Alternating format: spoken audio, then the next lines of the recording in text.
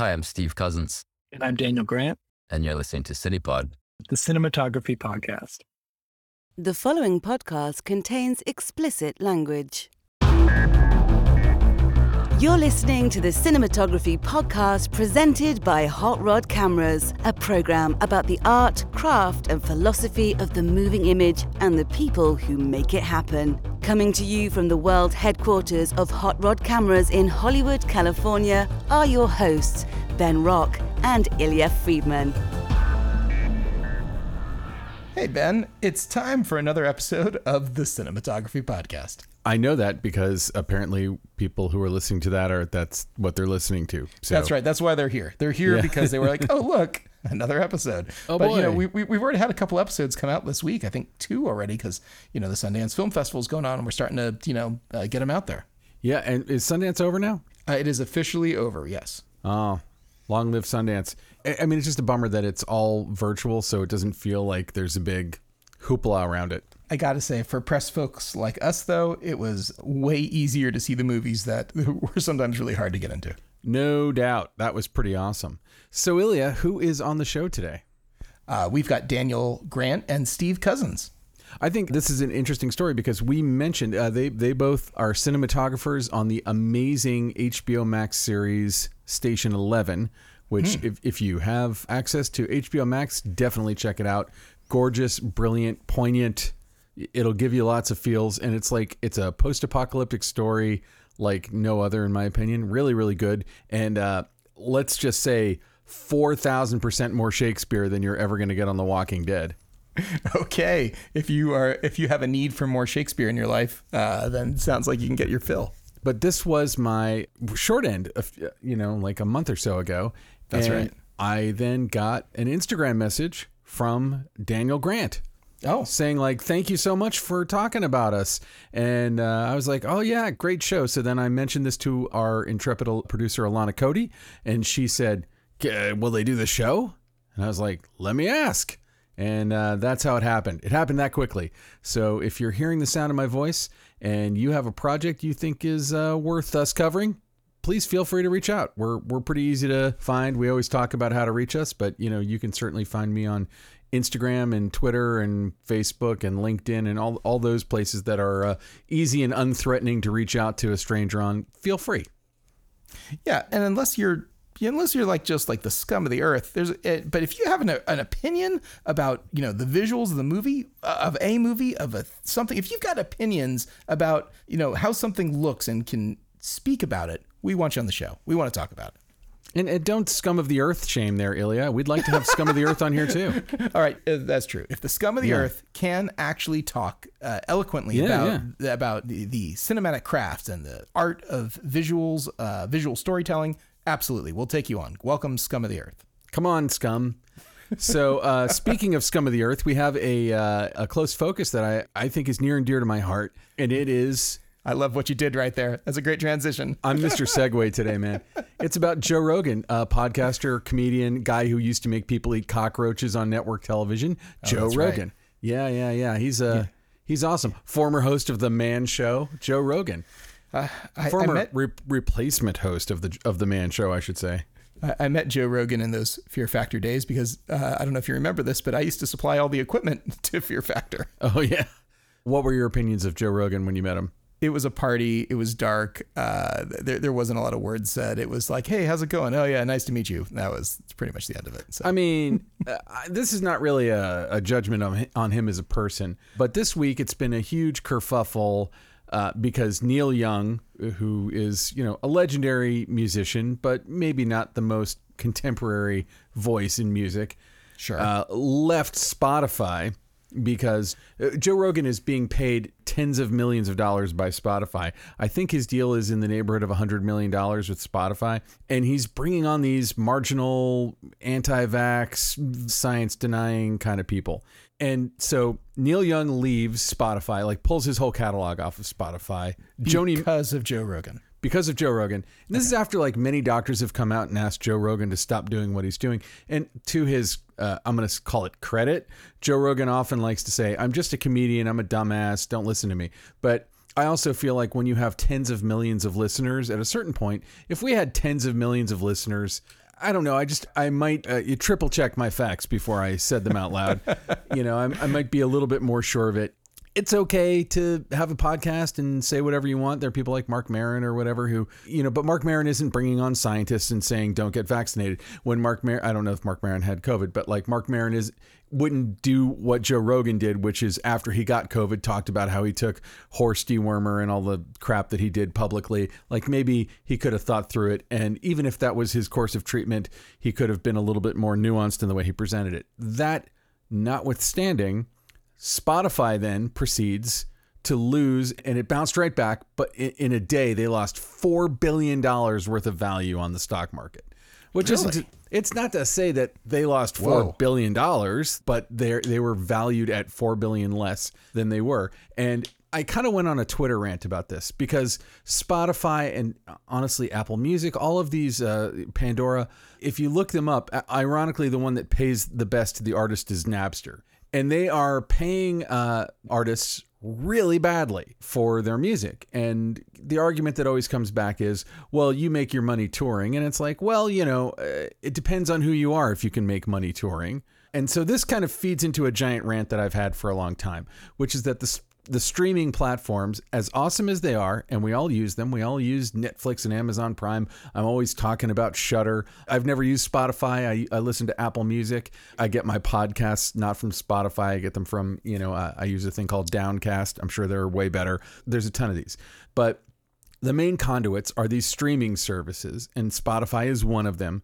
And the fact that Spotify could lose $4 billion in value, and we're all like, who cares? They'll be fine, right? That means they're a little bit overvalued, maybe just a smidge. But a smidge. But also, it means don't you think it means they could actually pay the artists who form the body of what Spotify is? The musical artists are the torso of the body of That's Spotify, right. and could they not find it in their hearts to pay artists to share a little bit with it? And this, again, dovetails into a bigger overarching rant that I've had for a long time, which is whether you're talking about YouTube or you're talking about Netflix or you're talking about all these things. There was the rise, maybe starting about 10 years ago, of the buzzword content. What we're making, we're not making movies. We're not telling stories. We're making content. And it's because the important thing is this bucket that YouTube has made that gets filled with, some crap, whatever crap you're going to fill it with, whatever crap you're going to put on Amazon Prime, whatever crap you're going to cram it into Netflix. All of these are technology companies. They are not entertainment companies, even though many of them have bought entertainment companies. Apple is a technology company. Spotify, Netflix, Amazon Prime, all technology companies. That is where they're coming from.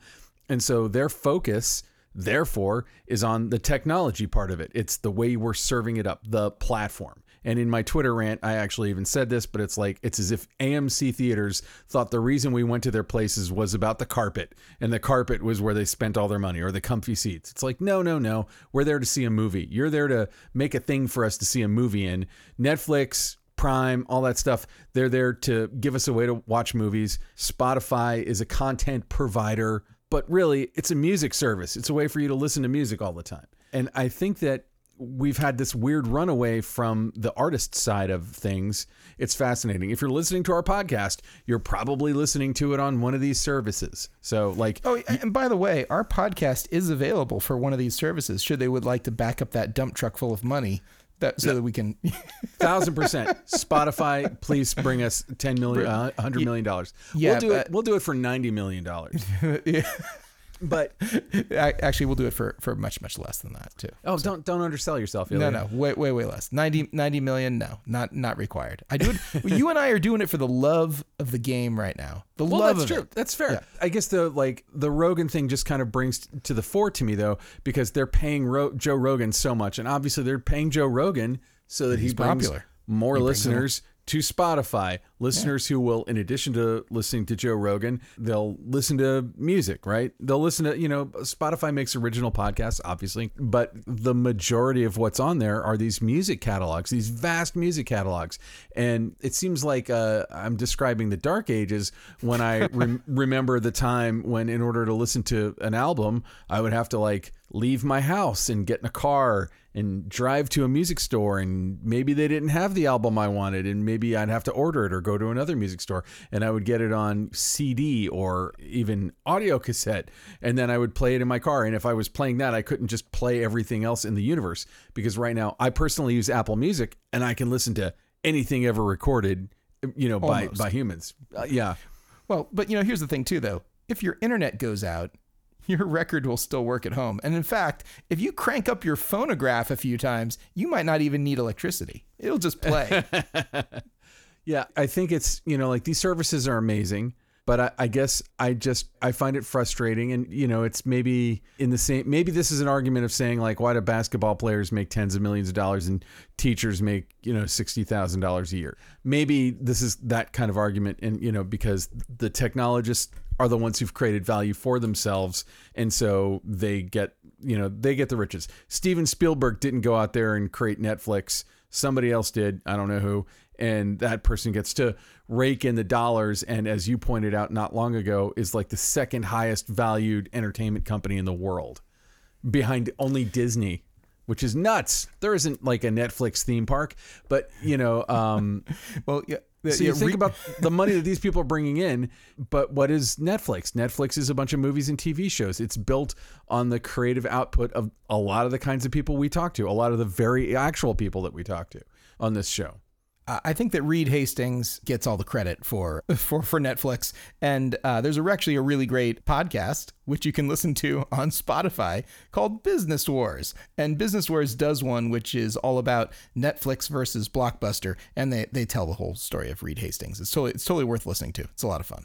It's all very interesting, and not to beat up the Joe Rogan story that much more, but on a podcast that recently returned after an almost year absence, The Gist, host Mike Pesca pointed out that Neil Young has dispensed with questionable medical information. He has a whole album called The Monsanto Years that's railing against GMOs and blaming autism in children on pesticides. So it's I'm not here to say, I don't want to court controversy and say these things are right or they're wrong. I'm saying they're marginal thoughts. They're things that don't have all the science to back them up. And so it kind of makes Neil Young's proclamation a little flat. And also I kind of go okay, anyone who's ever paid for cable TV in their life has paid for any number of channels that they either flat out disagreed with or at the very least just didn't watch, just didn't care about. I will never watch sports, and I currently have cable and I'm paying for ESPN that I will never, ever, ever, ever watch, ever, ever.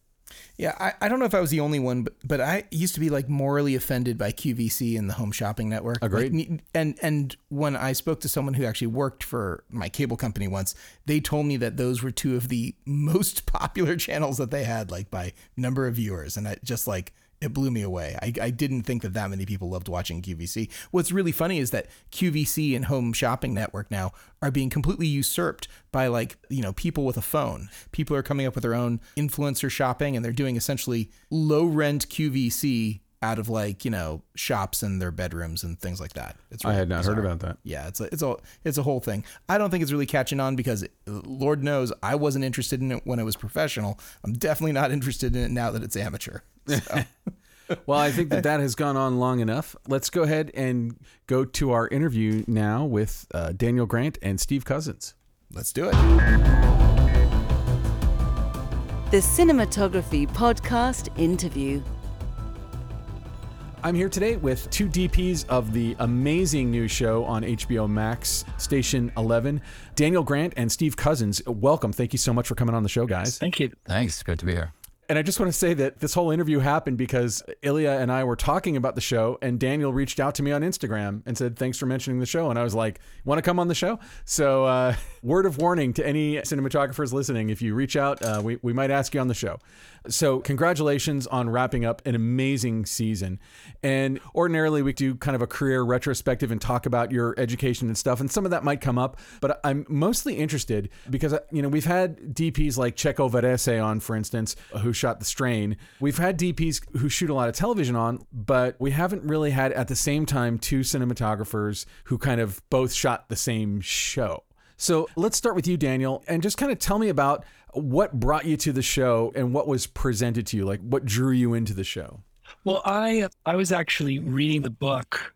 I was halfway through the book, because Station 11 is based on a book by Emily St. John Mandel. It's beautiful, really beautiful book. A friend of mine, who both Steve and I know, Patricia Rosema, reached out to me because she's friends with some of the creators, and just said, hey, there's a show in town, that this thing called Station 11. Would you be interested if I mention your name to them, because they're looking for DPs? And Patricia and I had worked together on a couple of projects, a film a few years ago called Into the Forest. And when I got that message, I was literally reading the book on my couch. So it was just coincidentally reading it, or yes. You knew that? No, I'm coincidentally reading it. So I was just kind of blown away that it was being made. And so of course, I was thrilled. At first, it was the prospect of it seemed kind of a bit scary because I've never done a series. And I also, at the time, I had a 1-year-old and a 3-year-old. And I was kind of is this going to be possible to do this? And up until that point, I've been kind of keep my commitments a bit lighter. But we were just kind of so thrilled by the idea that we just thought, okay, we have to explore it. And I got sent the scripts and had a conversation with one of the makers of the show. And also, I think Steve and I both knew that we were they were always looking for two DPs to alternate in the show, because it's just it's a big complicated show. So it just made a lot of sense to kind of share that work. And I had known Steve for a while. We hadn't worked that much together directly, but I did a little bit of second unit for him, and I kind of knew of his work for a long time. And so we both kind of were aware that we were up for the show. And I think we both kind of thought it would be so great, because we have, I think, a similar sensibility. And I've always had a lot of admiration and respect for Steve's work. So I just thought, what a great way to kind of be introduced to that. Also working with somebody that I knew I could kind of help me transition into that, which Steve was really, really great about. So that was kind of how I got involved in the project. How about you, Steve? Similarly, I think Jeremy Pedeswa, one of the directors, reached out to me and said it was coming to town and would I be interested. And Daniel and I, we share the same agent. So I think, we kind of both got wind of it at the same time. And so I was a bit nervous because I had never done a alternating DP gig. And I just didn't know how that was going to be and whether, how would it work and could it work?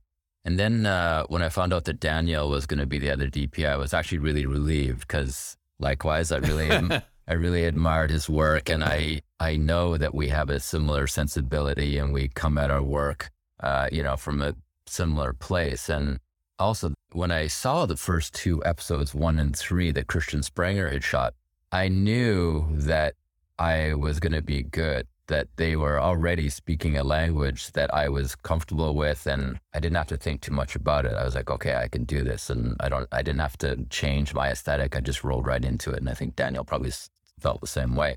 So it was kind of an easy transition to pick up what Christian and Hero done and pull it into what we had to shoot here in Canada. That's interesting. So you were picking up from what another DP had done. And this is something I'm always curious about in the TV world. So somebody else had kind of set something of a template. They'd created the visual language of the show. What is it like kind of picking that up and carrying that mantle forward? And where do you get your creative rocks off in the process? Where are you able to find little places for you to find a new way to do it or express the world the way that you see it?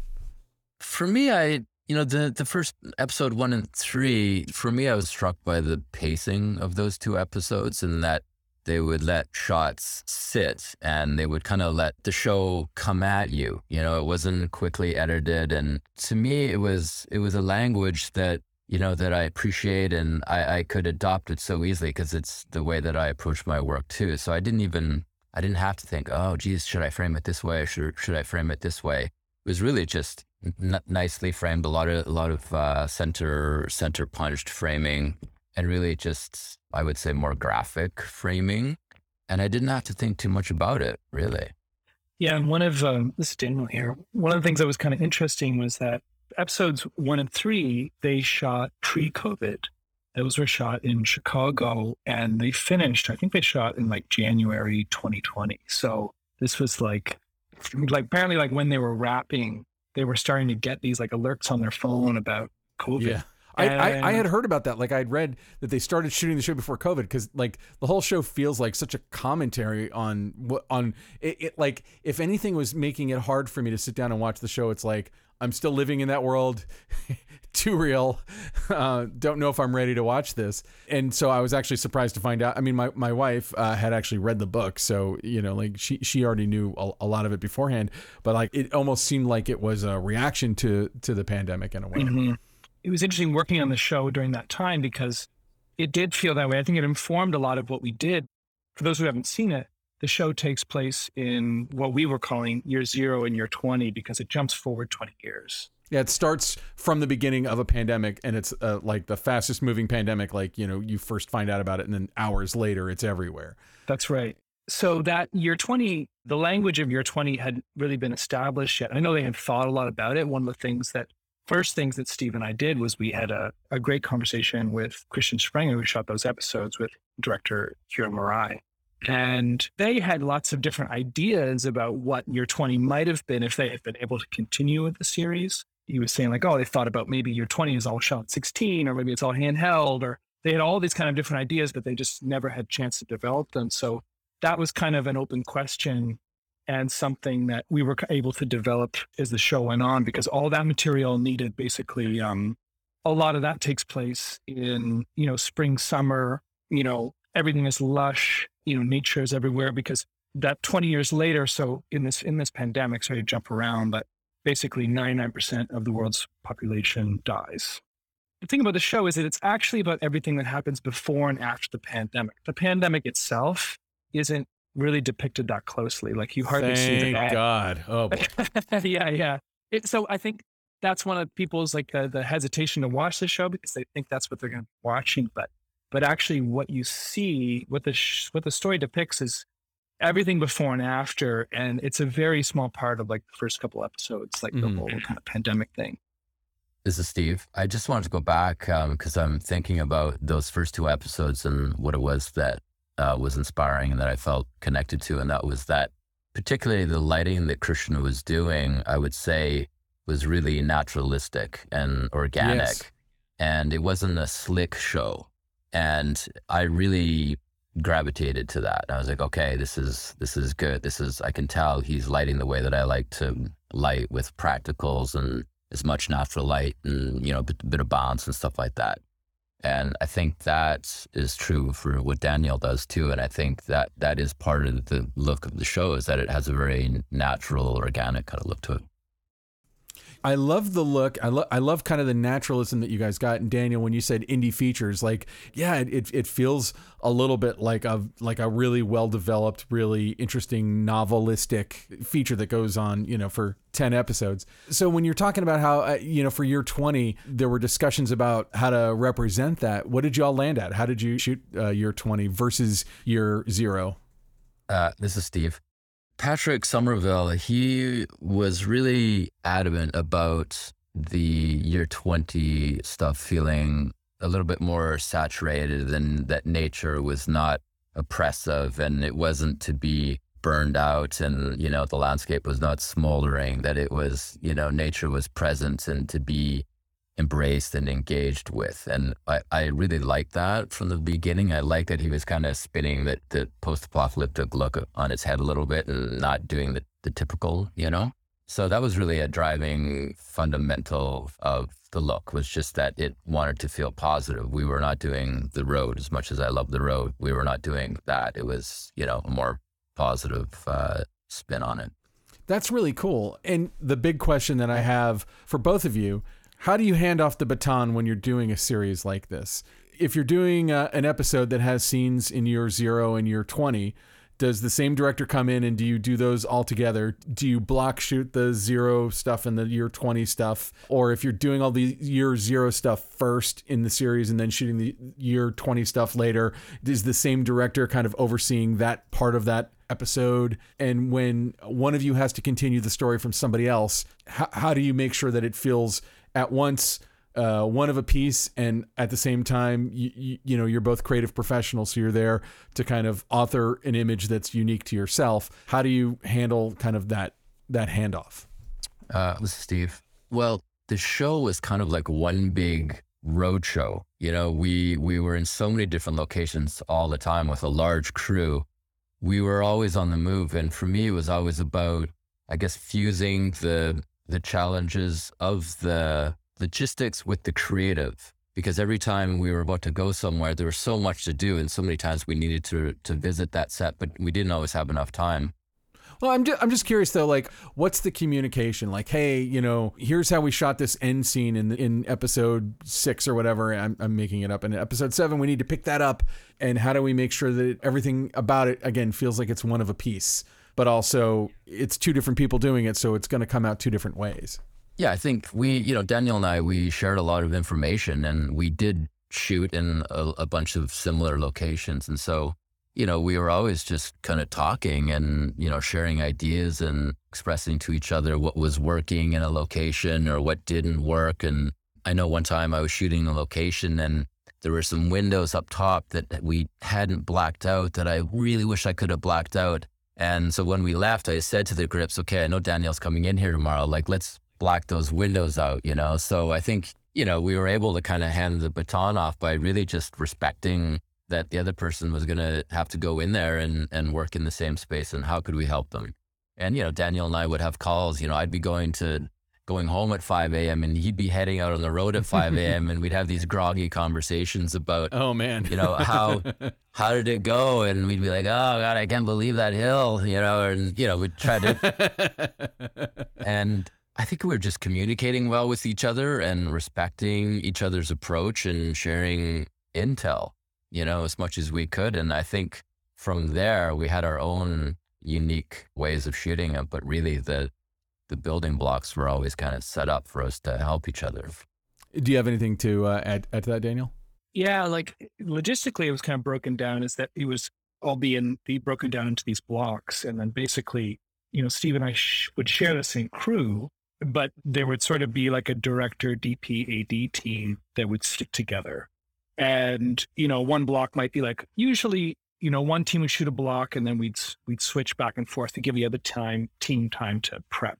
But sometimes we would have certain locations where we'd both have to shoot on the same day. So we'd overlap a little bit. There was, you know, stuff like that. But generally because the show's so complicated and required, many of the episodes required like different seasons or like the same location at different, you know, dressed for different years and stuff like that. The schedule was really weird. Like it wasn't like we shot this episode, then we shoot the next one, then the next one. It's like, it was all kind of mixed up in these blocks. That was just this continuous logistics puzzle that the ADs were constantly kind of refining, changing as new locations came in. Cause that sounds so difficult to do. That sounds so hard to get it straight. Yeah. And, you know, it was when we first started, like the first stuff we shot was because that Frank's apartment set had been built, like they had just one scene in there in episode 1. I think that's all it was. I mean, I think that was all this used for. Yeah, it's like right at the end of the first episode, I think. Yeah. And then, so basically that set was rebuilt in Toronto. So that was a known thing. So that didn't require a ton of prep, but then all the locations had to be basically found after that. It was just this very fluid process where like new locations would come in. Like for instance, Steve was busy shooting something and we had to go, I think it was the part of the airport set. I had time because I was in prep. So I went and scouted that with some people and then I would just send him some notes. And I think Steve, you'd already been there at that point, but it was just like kind of constantly trying to feed each other information where it's appropriate. And then as we're shooting too, watching each other's dailies. We would also have this system where like the DIT would take a still of every shot. So sometimes it was just a matter of, checking and just looking at the stills and see, oh, that's what they did with that. This was lit or that was lit. And because of the way the episodes broke down, we sort of had our own worlds that we were responsible for. But then there would be this overlap, like especially at the airport. That was a place where we both had a lot of work we had to do. But otherwise, it was a lot of the episodes kind of went on these journeys where, they were kind of self-contained. So it was mostly where we had that overlap that we really needed to communicate. And, like at the airport, it was important for Jeremy Podeswa for the Gitchagumi plane that was sitting out on the tarmac. He wanted to have light out there. And it became a thing where I didn't really want to have light out there. I wanted the light to be motivated from the airport pushing out onto the tarmac. But eventually I put lights out on there. And at one point we thought about having whacker lights, like remote lights that have their own little motor connected to them out there, as if they had put them up to protect themselves and have kind of light out there. So choices that were being made in my episode because of what Jeremy was envisioning kind of spilled over into Daniel's, because all of a sudden Daniel was going to have to use the similar lights to what I ended up using out on the tarmac. But we did have a lot of conversations about the airport, because that was a functioning airport. So like the runway that we shot on was actually technically a runway that was it was an emergency runway. There was still possibility that planes could land there. So it was really crazy. Thankfully it was during COVID and there weren't that many planes that had to land, but that was ongoing. Did planes have to emergency land there while you were? No, never happened. No. But because it was always a sensitive spot, every time we went out on there, we had to submit every piece of equipment that was going to be used out in there like a month in advance. And there was at the last minute, if all of a sudden you needed a little scissor lift, it was like, forget it. It was really tightly controlled by the airport. So logistically, it was just very challenging. Daniel, when you had first reached out to me on Instagram, I think episode, was it 7, the one that unfolds almost entirely in one apartment, was about to drop. And I feel like with a show that has kind of the expansive palette that this has, going across decades, and there's so much stuff that's like exteriors, and there's a whole kind of intrigue story happening at year 20. And that's a story that's mostly at year 0. Can you talk about, I hesitate to call it a bottle episode, but it's an episode that takes place almost entirely in one apartment. Talk about like how you approached that and made that kind of feel like, again, one of a piece of this show. Well, that was the first thing we shot, because as I was saying before, like that set was kind of, they were able to start building that right away because it had already been designed and built once before. And it was just like an incredible set to shoot on. And Ruth M. and the production designer, I think that's the best. That's like the most amazing set I've ever worked on. It was just like, oh, wow. It's like you couldn't make a bad frame in there. Nice. So the interesting thing about that episode was that there is this sort of sense of dread building up to a climax, and you're not sure what happens, but you're kind of waiting for something to happen. So there's this really interesting kind of tonal knife edge that rides the whole time, because it's kind of, it's also like a very funny episode. There's humor and it's very poignant, but then there's also this like sense of dread. So it was just such an interesting thing to be able to start with. And so we kind of wanted to play with this idea that you were viewing something that could not be changed. And so there's in the climax, there's like one of the few sort of moments of violence in the series. There's very little kind of like action or violence in the series. And we really wanted to shoot it almost like the opposite of how you would shoot like an action scene. Like the camera is very impassive, sees it really from a distance and not moving. Like the camera rarely moves. Even like within individual frames, people's close-ups, we would ask the operators to try to make as few adjustments as possible so that the characters could kind of move within the frame, but we would never follow them. And to try to create this sense that like the camera kind of views the events that happen as sort of almost like this inevitable thing that you're moving towards, if that makes sense. Yeah, no, that makes perfect sense. And it's interesting because I remember the moment of violence you're talking about, and it sort of had that feeling that, like when you witness a thing in real life and you're powerless to do anything about it, be it, if you see a car accident or someone freaking out on the street. You're just like way back. And I think that sounds like that's what you were going for. Like, I hadn't really thought about it on that level, but it's a really interesting way to approach that because, we are used to post-apocalyptic shows, like Steve, you mentioned The Road. I think of like The Walking Dead. There are so many great post-apocalyptic things, but yeah, this isn't an especially violent show, and it isn't The Stand. We aren't leading up to a big explosive murder-based climax like I'm used to seeing in anything that happens in the apocalypse. It's way more thoughtful and sincere and in a great way. It was very unexpected. Yeah, we were thinking about, in that moment that we're talking about, we were thinking about that Michael Haneke film Caché. I don't know if you've seen that. Long time ago. Yeah, I have seen it.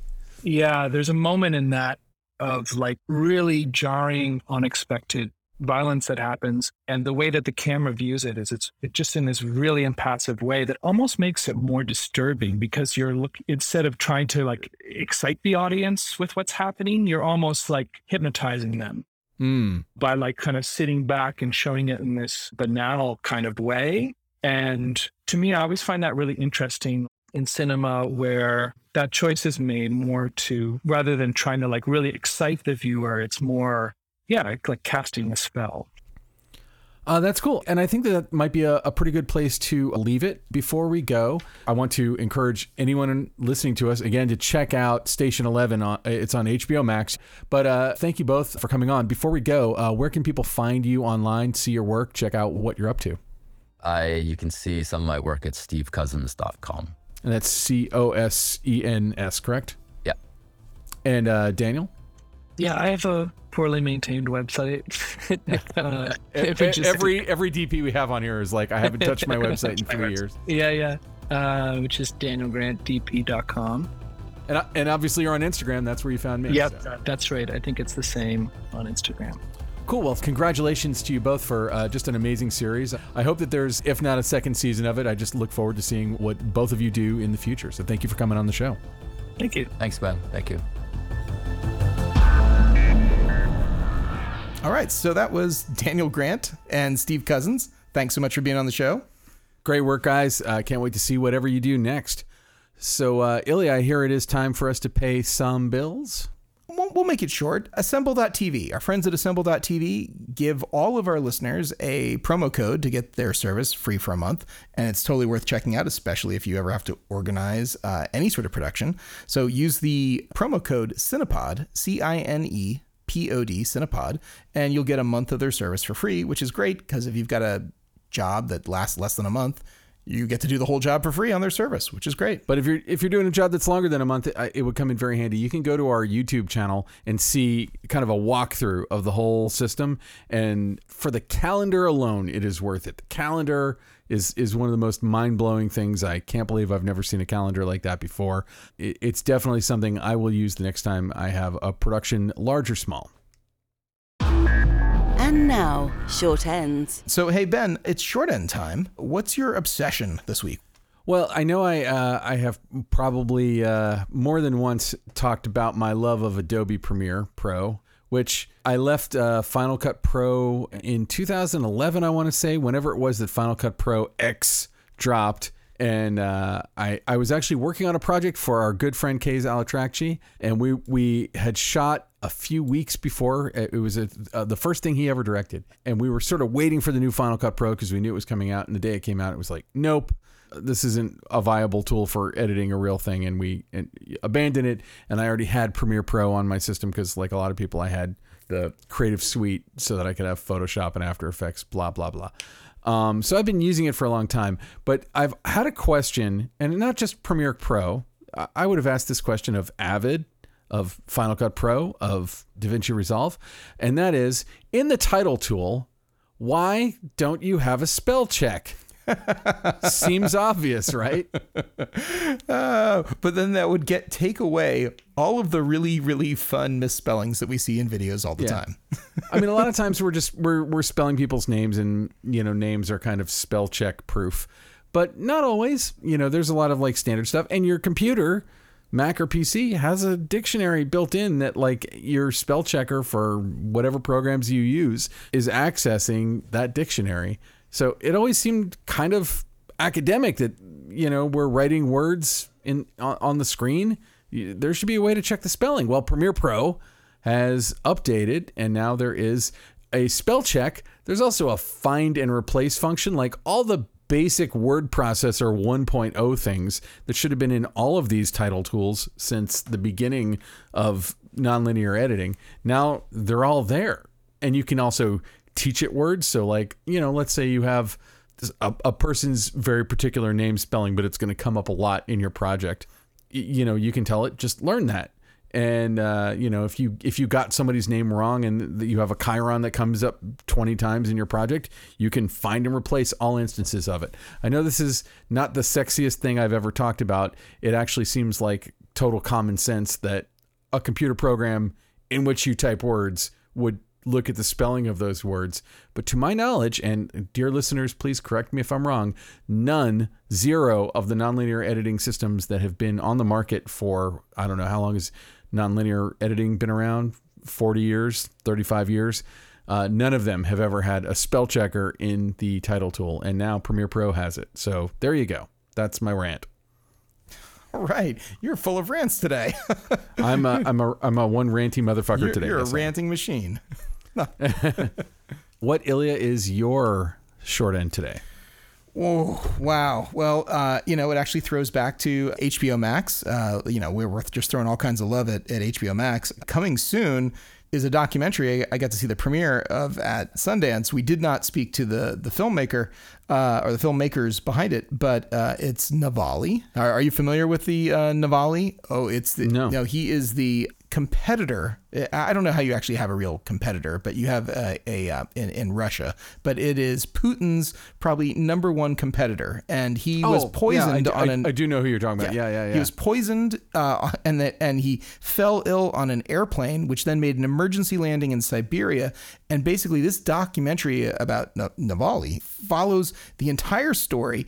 And it's an incredible story, and everyone with access to HBO, most of the world is going to get to see this really soon. And I was unaware that like a sort of private organization had gotten involved with them, and they bought KGB, or now called the FSB, phone records from some people off the dark web, and then used that to track down the kill squad that poisoned Navalny. What? And, yes, exactly. And then there is a phone call that takes place where they basically get one of the poisoners, one of the murderers, to confess the whole thing. And then, of course, this gets played. This is going back to some number of months ago now, and Navalny's now in jail, or is now held in prison as public enemy number one. But in Russia, and here's the thing: right after you see the scene where it's revealed that this guy poisoned him with the under direct orders from Putin, they were like, you know what? This is really terrible. We better call him up and offer him amnesty, because as soon as Putin finds out about this, he's going to be dead.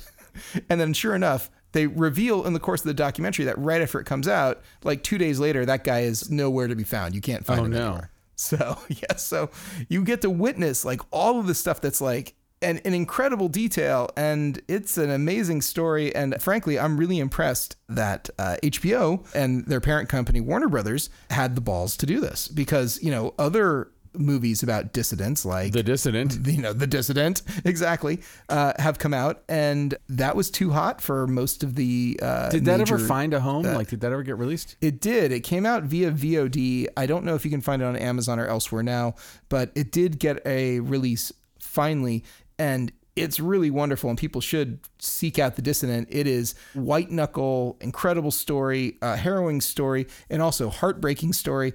And I would say that this movie is very much in the same vein and absolutely worth watching.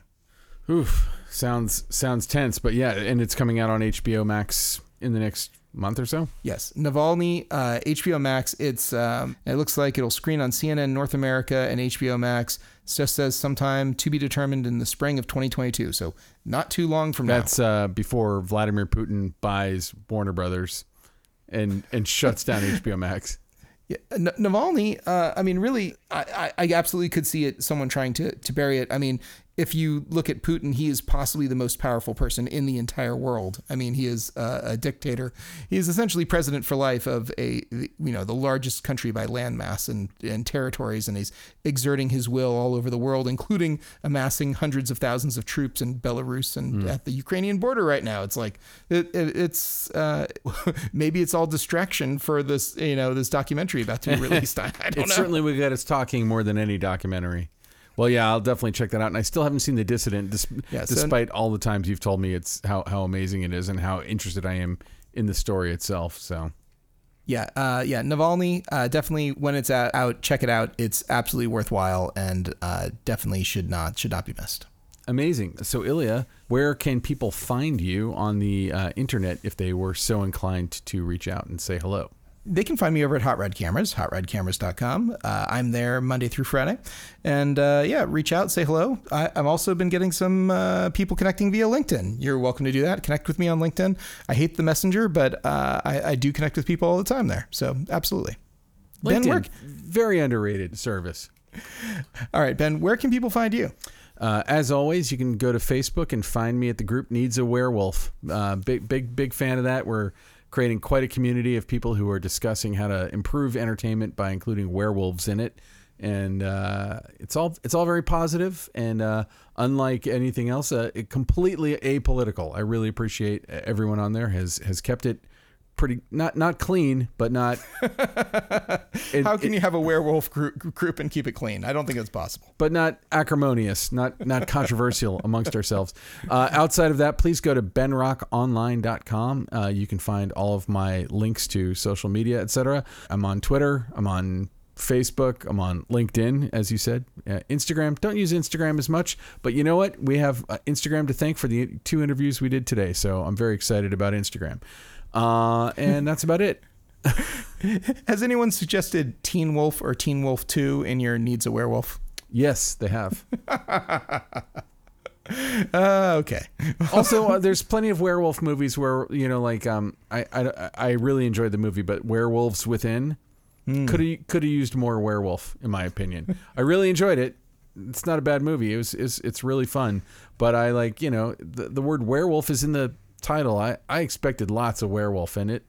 They really hold that werewolf card till the third act. You don't really get to the werewolf, but that's that is what it is. So who do we need to thank this week? Let's thank Kays Alatrachi. Let's thank him. Thanks, Kays. Thanks, Kays. Hey, I saw a rough cut of Kays' newest directorial work. I can't say much about it, but congrats, Kays. Awesome.